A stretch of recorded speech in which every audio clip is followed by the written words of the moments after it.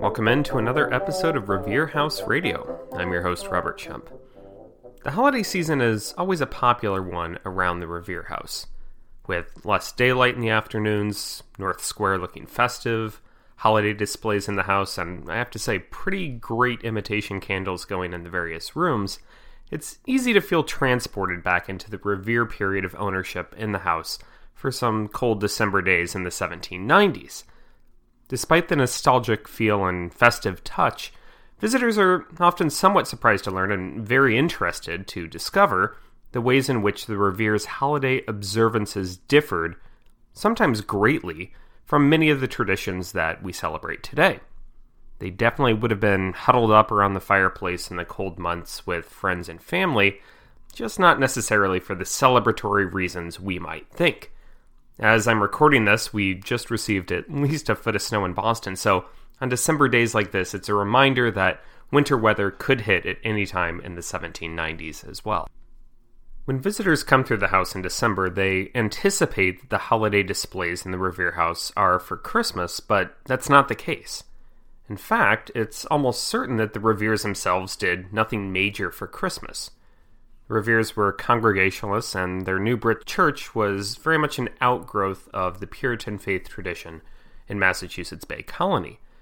By the 1790s, the remnants of Puritanism that had dominated Massachusetts and Boston since their foundings had softened in severity, but certainly still influenced daily life and traditions over a calendar year. What that meant for celebrations was that, without biblical evidence, holidays could not and should not be fashioned from traditions and lore. For the Puritans, no major celebrations or festivities should be held, especially in December. As such, it is true that Christmas celebrations were actually illegal for stages of the 17th century in the colony. Even after the hardened opposition to Christmas was legally removed, it of course took a long time for the celebration of the holiday in Massachusetts to become something that we would recognize today. By the time the Reveres moved into the house at 19 North Square in 1770, the hard edge against Christmas was shifting in and around Boston.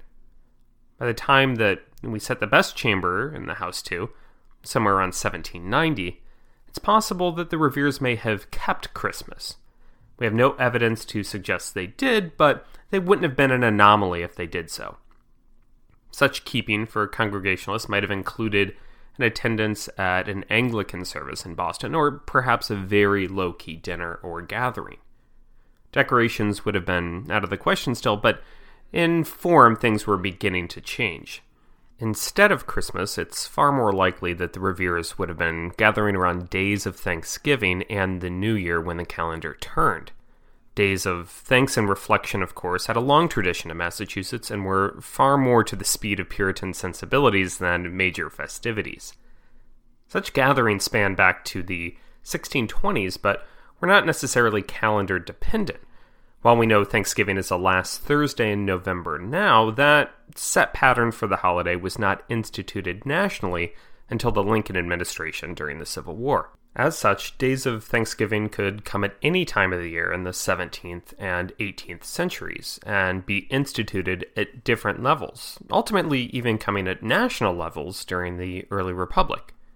For instance, a colony-wide day of Thanksgiving could be called for a major event or success, like a victory in a war for the colony or for England in one of its many conflicts with France.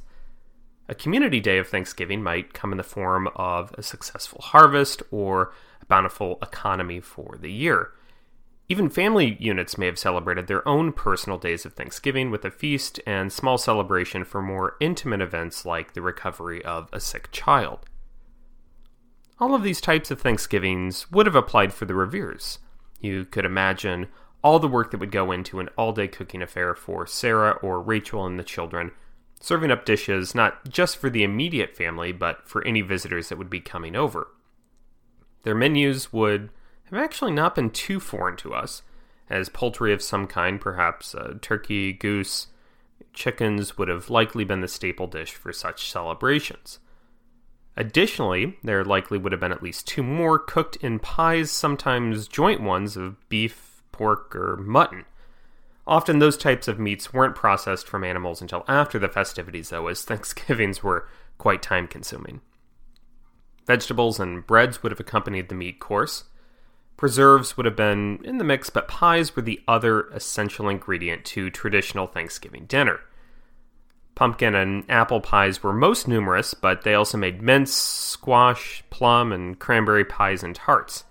Marlborough pies were a common featured dessert in New England, and that's an apple pie with a lemon custard filling. Beyond days of Thanksgiving, the other holiday that we look forward to every year that the Reveres would have shared was New Year's Eve. Unlike major bashes or ball drops, the Reveres would have observed the turning of the calendar in small gatherings amongst some family and friends. On this occasion, it was actually fairly common to exchange gifts. They wouldn't have been doing so on December 25th, but December 31st may have seen some small presents in the form of rings, fruits, or books given to those dear to each other. We do know that Paul Revere was an avid reader, at least fancied himself to be, so you could definitely imagine him both giving and receiving books in the best chamber at the Revere House. If you've been to the Revere House in the past, you might remember some of the displays we have out at this time of year to set the scene for these celebrations. There's no Christmas tree or garlands in the house, of course, nor any bright illuminations that are typical in the modern day. Instead, there's some modest displays that convey what the season may have looked like for the Reveres. In the best chamber, which was a joint sleeping chamber and small entertaining space, they likely had some Madeira and small wine glasses that we have on a table to sip on. You would definitely note the pineapple display in the back of the room, which was a sign of affluence that the Reveres may have shown off. Pineapples were even rented out in Boston over the colonial period, so you would have needed to be careful to not have your guests dig into one. In terms of things that they could have made in the household, we have some tarts, marzipan, and small containers that would have contained syllabubs on the tables.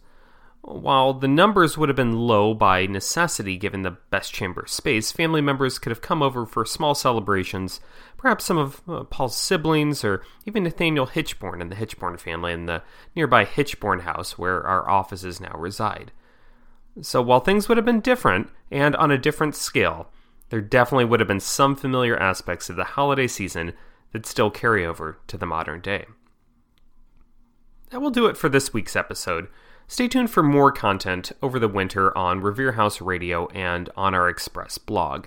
A member should be receiving the long-anticipated Winter Gazette soon if they haven't done so already. It's a second part to the initial article written by Rory Crofton in the spring and explores Robert Howard, slavery in the house at 19 North Square, and the question of slavery in general in Boston over the 17th century. For the month of December, we would like to thank the Massachusetts Society of the Cincinnati, whose funding makes programs like Revere House Radio possible. As a heads up, we'll be closed to the public through at least the start of 2021. Stay tuned for more details on the reopening. But also stay in touch with us over social media, and we'll look forward to hopefully seeing more of you in person in the new year. Do let us know, as well, if your food traditions at the holidays are anything like the Reveres. Until next time, stay safe, and thanks for listening.